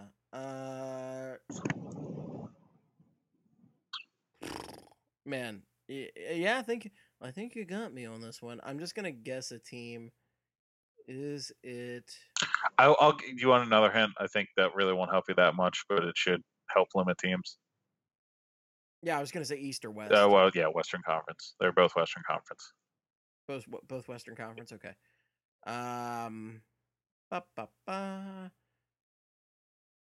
Is it the? Oh God. Oh God. This is good stuff. This is just this great. is the best right podcast. It's the best podcast. That's this going is to the easy iTunes money for me. reviews. I'm just watching TV. I'm waiting for you to say these 2 teams. Kiss my ass, Craig. Kiss my ass. Kiss it real good. Easy money. Asking Steve questions. All right. You're not winning anything off this except for a smug sense of self-satisfaction. With these impossible hockey questions, do you want me to tell you? This one is really hard. So wait. Was one the Canucks? Nope. Okay, that would have been sad anyway. Yeah, it would have been real sad. Yeah. That would have been real sad. Real sad. Vegas? Nope. That's right. They beat Vegas, right? Beat Vegas and Vegas lost to Vegas and Philly. That's right. They did. All right, I'm going to take one more. They did and lose then... to these teams twice. That both of the games they played against these Western Conference teams, they lost both of They them. lost both of them. I mean, I was probably asleep for these anyway. So. One of them. L.A.? No, not L.A. All right, I give up. So 2 out of 3. Laugh it up, Fuzzball. Nashville, early in the season. Colton Sissons, yeah, and then Minnesota. I'm booing myself. Minnesota, Jason Zucker. Oh yeah, Jason Mandzukic, right. yeah. And the thing with the Minnesota Wild was, I think it was a Saturday night game. Zucker scored like 3 minutes into the third. Went to Minnesota on that Monday, and like fucking Matt Cullen scored in the first minute, and then that entire game was just 1-0. And then I think the Wild added an empty netter in the last minute. So it was two real snooze fests back to back, and to start off that 10-game losing streak. It was pretty neat. It's a good time. 2 for 3, very hard. That was pretty hard. Number 4 question. Flyers and Panthers was a 6-5 shootout victory. It was the second Flyers 6-5 shootout victory in franchise history, according to Hockey Reference. So if that's wrong, you can blame them. The other one was a 6-5 shootout win over the Hurricanes back in 2008. It was, I think, November of 2008. The Flyers were down 5-1 going into the third, came all the way back, tied in regulation, won in a shootout. 3 former Flyers and 1 future Flyer played for Carolina in that game. Can you name any of them? / can you name all of them? Justin Williams, Rod Brindamore. Oh yes, 2 of them right off the bat. Okay, 3 former Flyers and 1 future Yeah, Flyer. so it's the 2008-2009 season. So you got two of the former ones, Brindamore and Williams. Mm-hmm. Future Flyer. Oh. I'm gonna throw this out there, and I might sound like a complete idiot, but I like it. It's a good way to preface that statement. Sammy Kapanen? No. I didn't think No, so. he retired. I think I might be confusing him with somebody else. Yeah, I thought he retired well before that. No, he retired that I sounded season. like an idiot. He retired the season before that with the Flyers. Okay. You want to think about And the blue line and goaltending now for these next 2. Okay. Blue line and goal. I feel like that's a fair hint to give about the 2008-2009 Carolina Hurricanes. Yeah. That's a fair hint. Future Flyer and former Flyer. The former Damn. former one's going to get you because of the timeline and also because, actually, it was kind of documented where he came from. I think the Flyers got him from this team, if I remember correctly. Oh. Wait.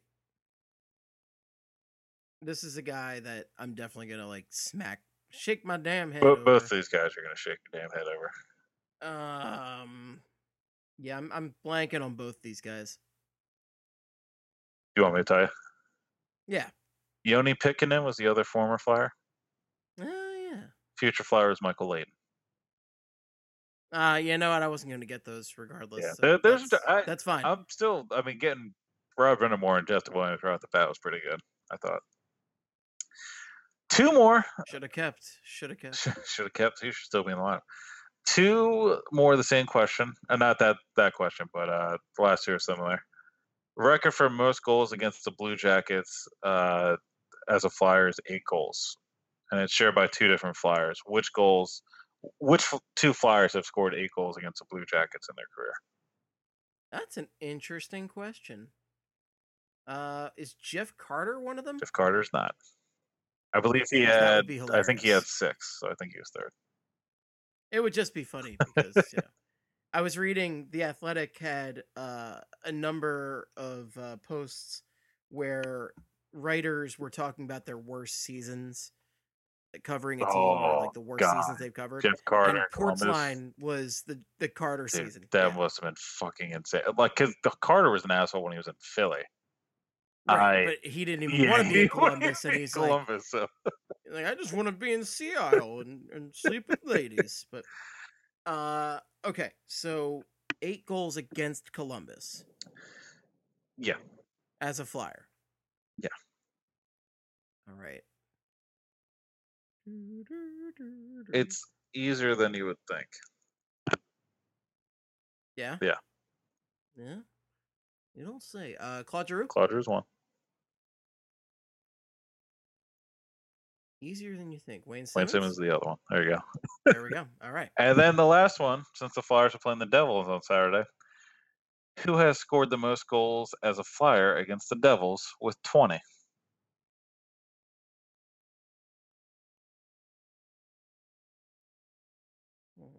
By the way, these are good questions. I'm just gonna get them out there. Yeah, these are good questions. Yeah. These things, dude. These are great questions. Oh boy. First guess. Gotta be wrong. Can you allow me 3 guesses here? Buddy, you're allowed to guess all night. I have to go to work tomorrow, but I really don't care about it. I gotta go to work tomorrow too. We gotta wrap this up soon. I'm on the clock. I'm gonna go with Johnny Vermont as my first. Johnny Vermont, sweet nickname, incorrect. Okay. 20 goals against the New Jersey Devils. Yes. I should stress, I believe this is I counted for just regular season too. Okay. I don't know if that really goes into your...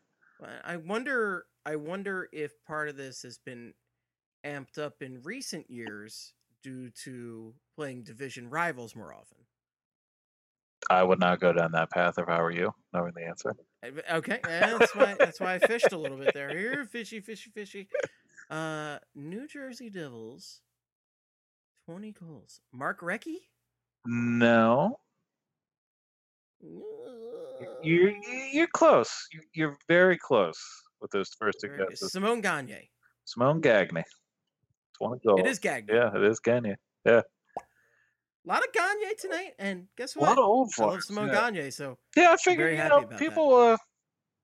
I mean, I did not plan on the return flight being the only highlights for the Flyers this season, but thought I'd talk about the good old days of the Flyers. Hopefully, the once or twice I write about an old Flyers game kind of help people feel good about this team, because right now, it's kind of dark out there.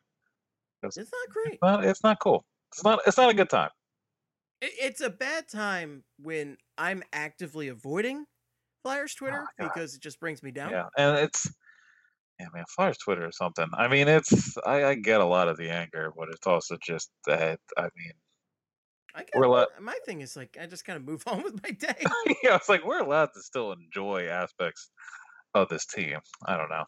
It's a right. I don't understand. Well, I think one of the issues with sports right now, in general, I think this is like a fandom issue in general, is with social media and increased access to highlights, statistics, all that stuff. Everything is analyzed to death. Oh yeah. Everything. Every individual hockey game, every individual baseball game is treated like an individual NFL game, because in an individual NFL game, to break that apart for an entire week makes sense. There's only 16 games, so each one counts a tremendous amount. Yeah. Hockey, basketball, and baseball, there are a ton of games in the regular season. Right. You cannot beat every game to death. And I do a podcast about the Flyers. I clearly give lots of shits about the Flyers and how they do. I want the Flyers to do well, but man, if they lose, I'll talk about it on the cast, maybe read a few articles about it, and listen to some podcasts and move on with my day. Yeah, I mean, it's definitely, it's not.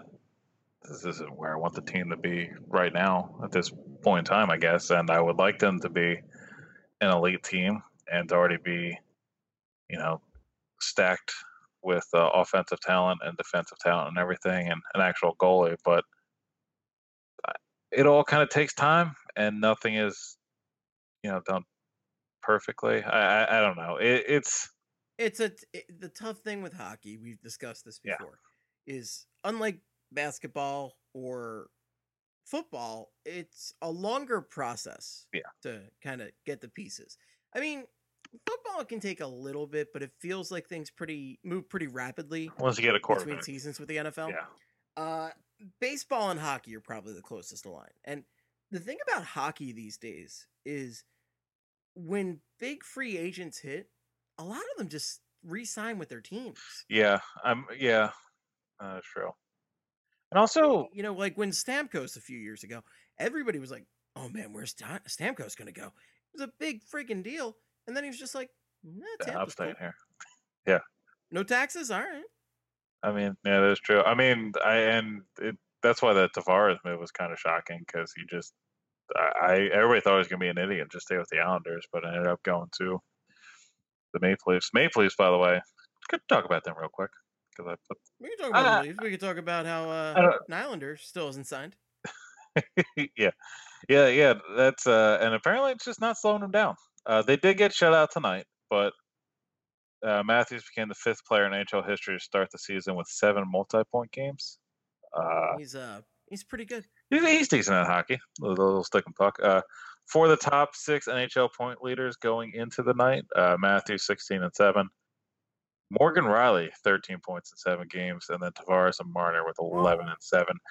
I saw Morgan Riley compared to Nicholas Lidstrom by Brian Burke, and that's a statement that doesn't need any evaluation. That's just the thing that I'm gonna put out there, and you can draw your own conclusions from it.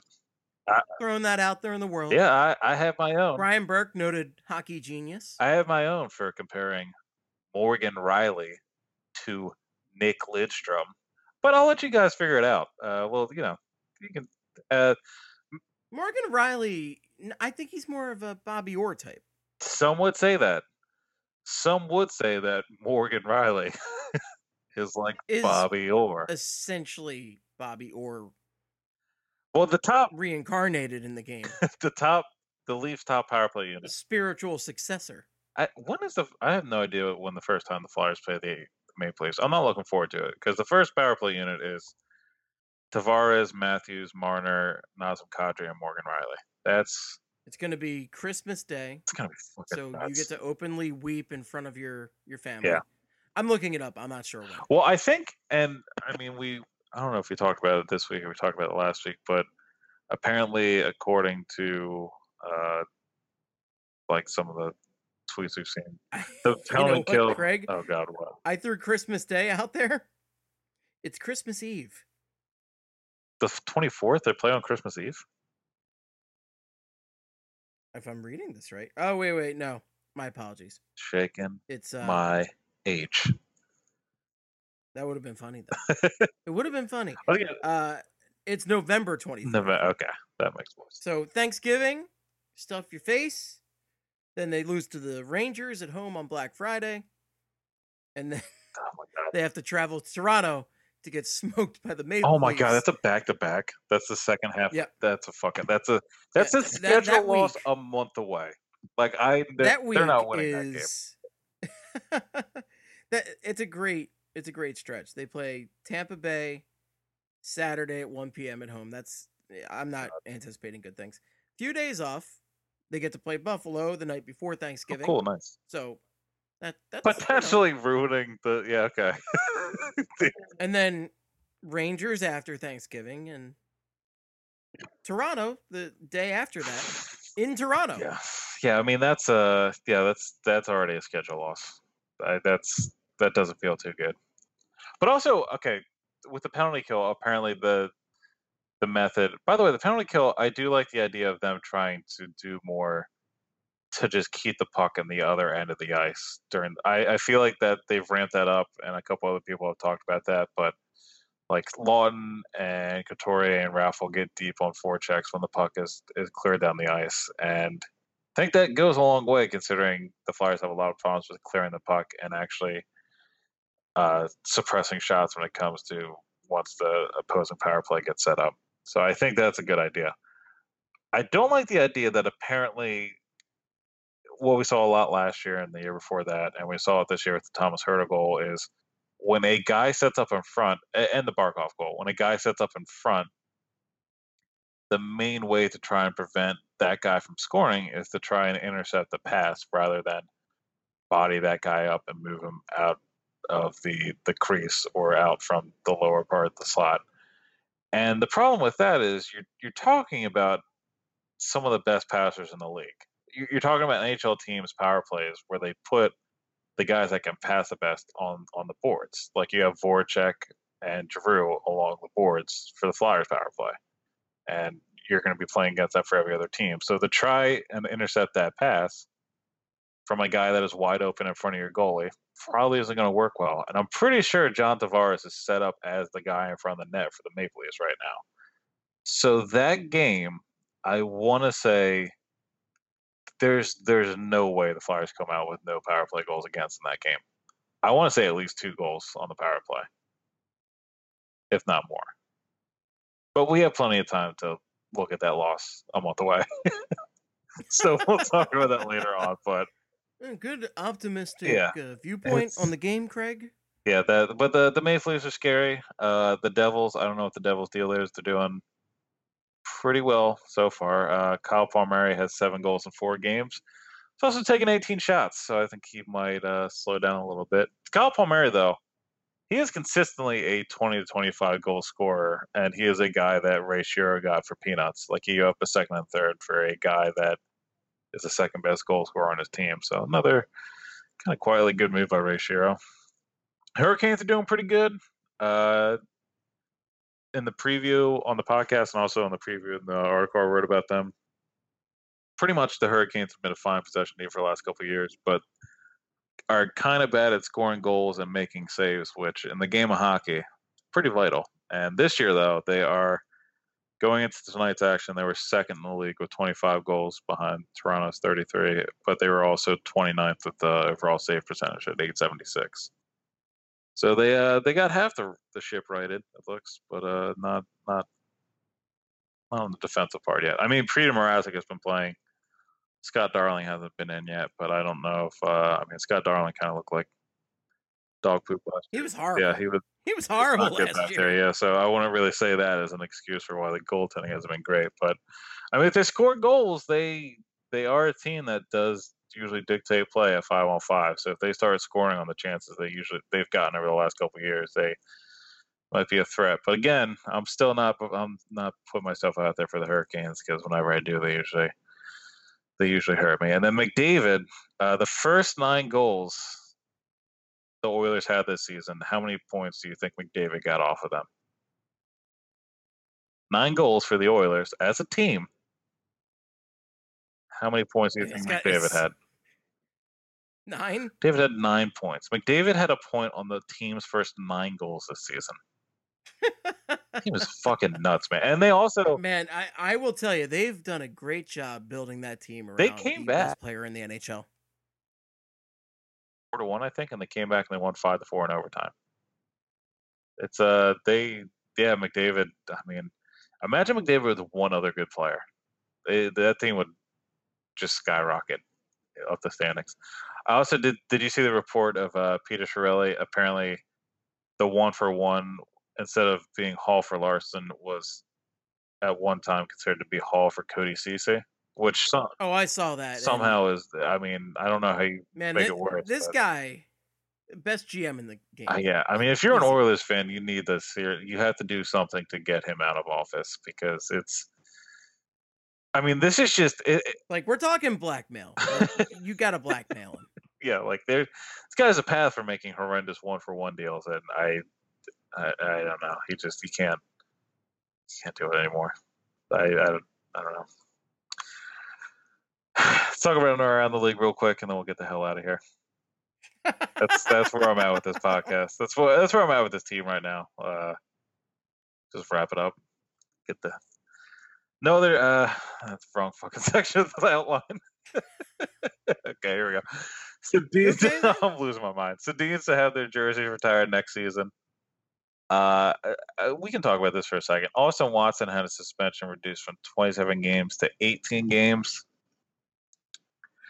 His wife came out and pretty much said that it wasn't an act of domestic violence. It had to do with her going through one of her spouts involving alcoholism. It was an incident that involved her alcoholism, something she struggled with for years.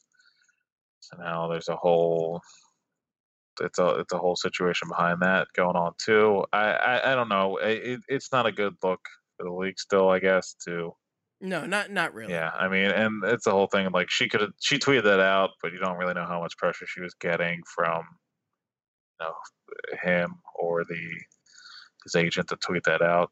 And that's maybe an unfair thing to pin on Austin Watson, but I don't know. There's situations always suck because we never truly know what happens, and it's just it's not ideal to see that suspension get reduced. But anyway. Michael Matheson suspended 2 games, already served one of them for a hit on Elias Pettersson, who's been pretty good for the Canucks this year, even though he's injured now. He should have manned up. Yeah, not get a concussion. He's day-to-day with a concussion. He's just, why don't you grow a thicker skull, jerk? Yeah, why don't you not be a wuss about it? I do like, by the way, that Elias Pettersson, great start to the year. Yeah. But it already had people going, maybe the Flyers. Oh yeah, drafted him instead. Yeah, I do like. I will say Peterson, I believe. By the way, Craig. I think it's Pettersson. Is it? Oh, like Pettersson? Maybe we should learn to pronounce games. That'd be again. I'm not paid to say names right. I'm paid to give mediocre analysis. So that's my stance on hockey names. and we'll go from there. I think it's Okay. I don't know. I think it's Pedersen. I'm not sure. I think Peterson makes sense, but This is hockey, baby. I thought I heard on Sportsnet somebody say Pedersen, and I was like, oh, I guess that's the way to say it. We'll find out tomorrow. I'm People will looking it yell up. at us on Twitter tomorrow. Oh, we're gonna Yeah. get yelled Well, I at. was gonna It's say, gonna be you idiots. speaking of Flyers Twitter, I can understand the anger for how the team is and everything right now. We should have signed that guy is kind of obnoxious. I saw some of that for Anthony Duclair tonight, and let me tell you, I feel like that signing would have been something that people would have freaked out about 10 games in if he hadn't done anything yet. And it's also just stuff. It's like the Eric Carlson situation where it's stuff where the Flyers ultimately weren't going to get a player, and I feel like sometimes people just freak out about that. Like, in what world could you actually imagine if they had, Should have gotten. could you actually imagine if Hextall went off the board and drafted Pedersen in that spot? Could you imagine that? Dude, the Could you uproar would have been. this? What are you Yeah, dummies doing? the same people. The dumbest franchise, overthinking the second pick. Yeah, like it would have been fucking anarchy, and it would have been the same people bitching and moan about it, and then whenever Patrick scored a goal, they'd be like, "Oh well, who would have thought the guy projected to go second overall would have it?" And that's what they sound like to me, by the way. But yeah, that he's had a good start, but I'm not. I don't know. I'm not trading him for. Maybe let's think about these 19-year-olds and give them a couple years. Yeah, just a little bit of time. Also for Vancouver, very important news: Jay Beagle is on IR with a forearm injury. JT Compher, Valuable signing for them. Valuable signing. JT, sorry, they got Antoine Roussel. JT Compher has a concussion, sidelined indefinitely. Ottawa has a bunch of injuries. Brady Tkachuk is out for a month with a torn ligament in his leg. Sounds like it should be more than a month, but I'm not a doctor. Ryan Dzingel, classic case of the LBI. Cody Ceci, classic case of the UBI. And then Alex Formenton with concussion. They are all day to day.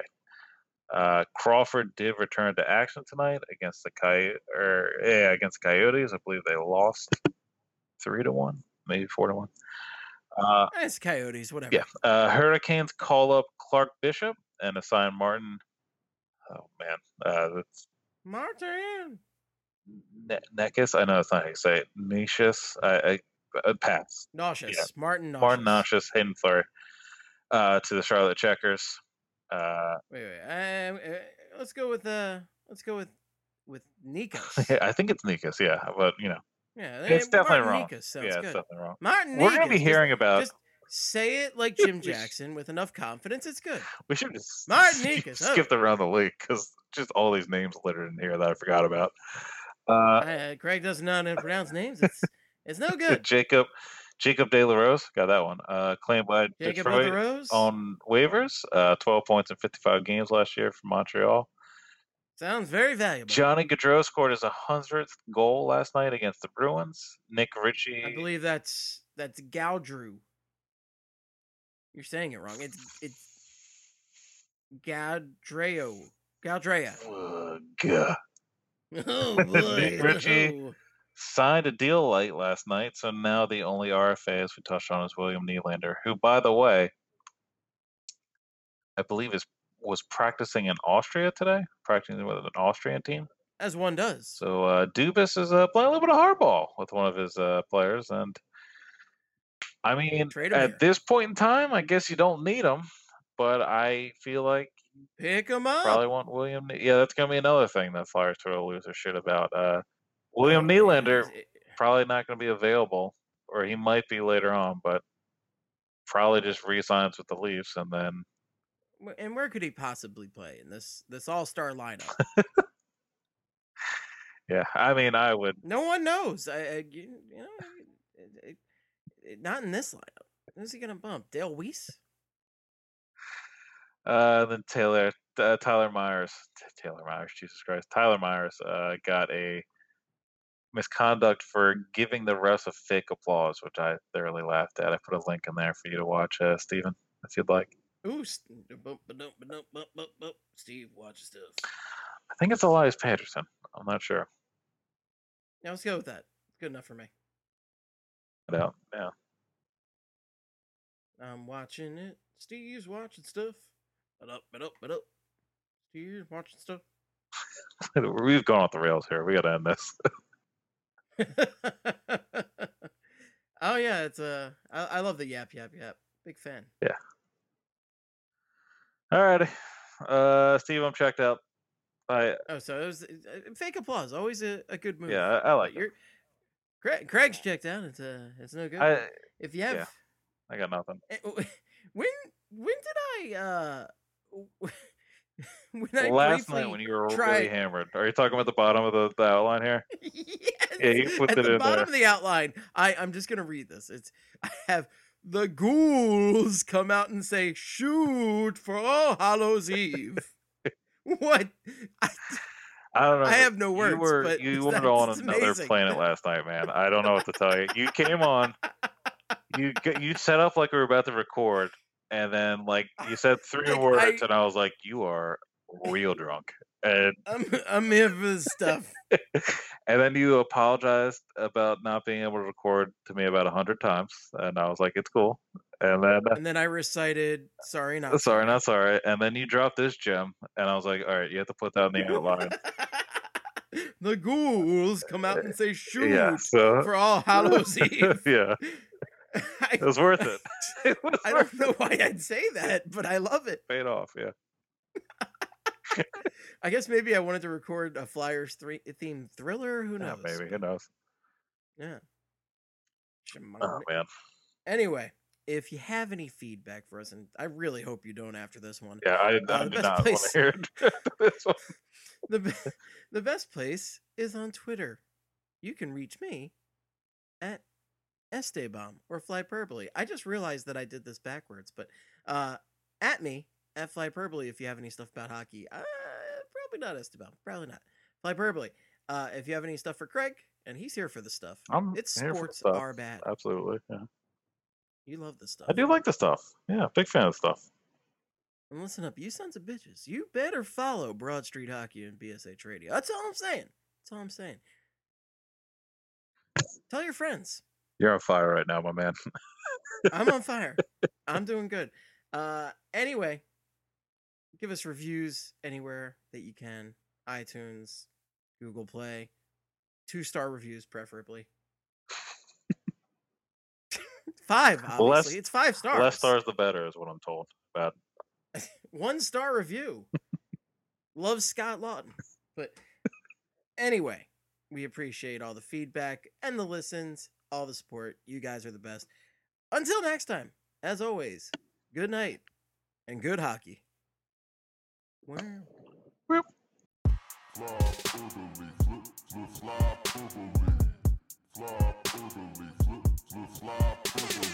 Hello, everybody. This is Flyperbole. It is a podcast about hockey, mostly the Flyers, but also other hockey things, like other hockey teams that play the sport of hockey. Steve, but not Steve Hartnell, and Craig, but not Craig Berube. No, this isn't all those hockey guys. These are the guys who watch the hockey sport. Yeah!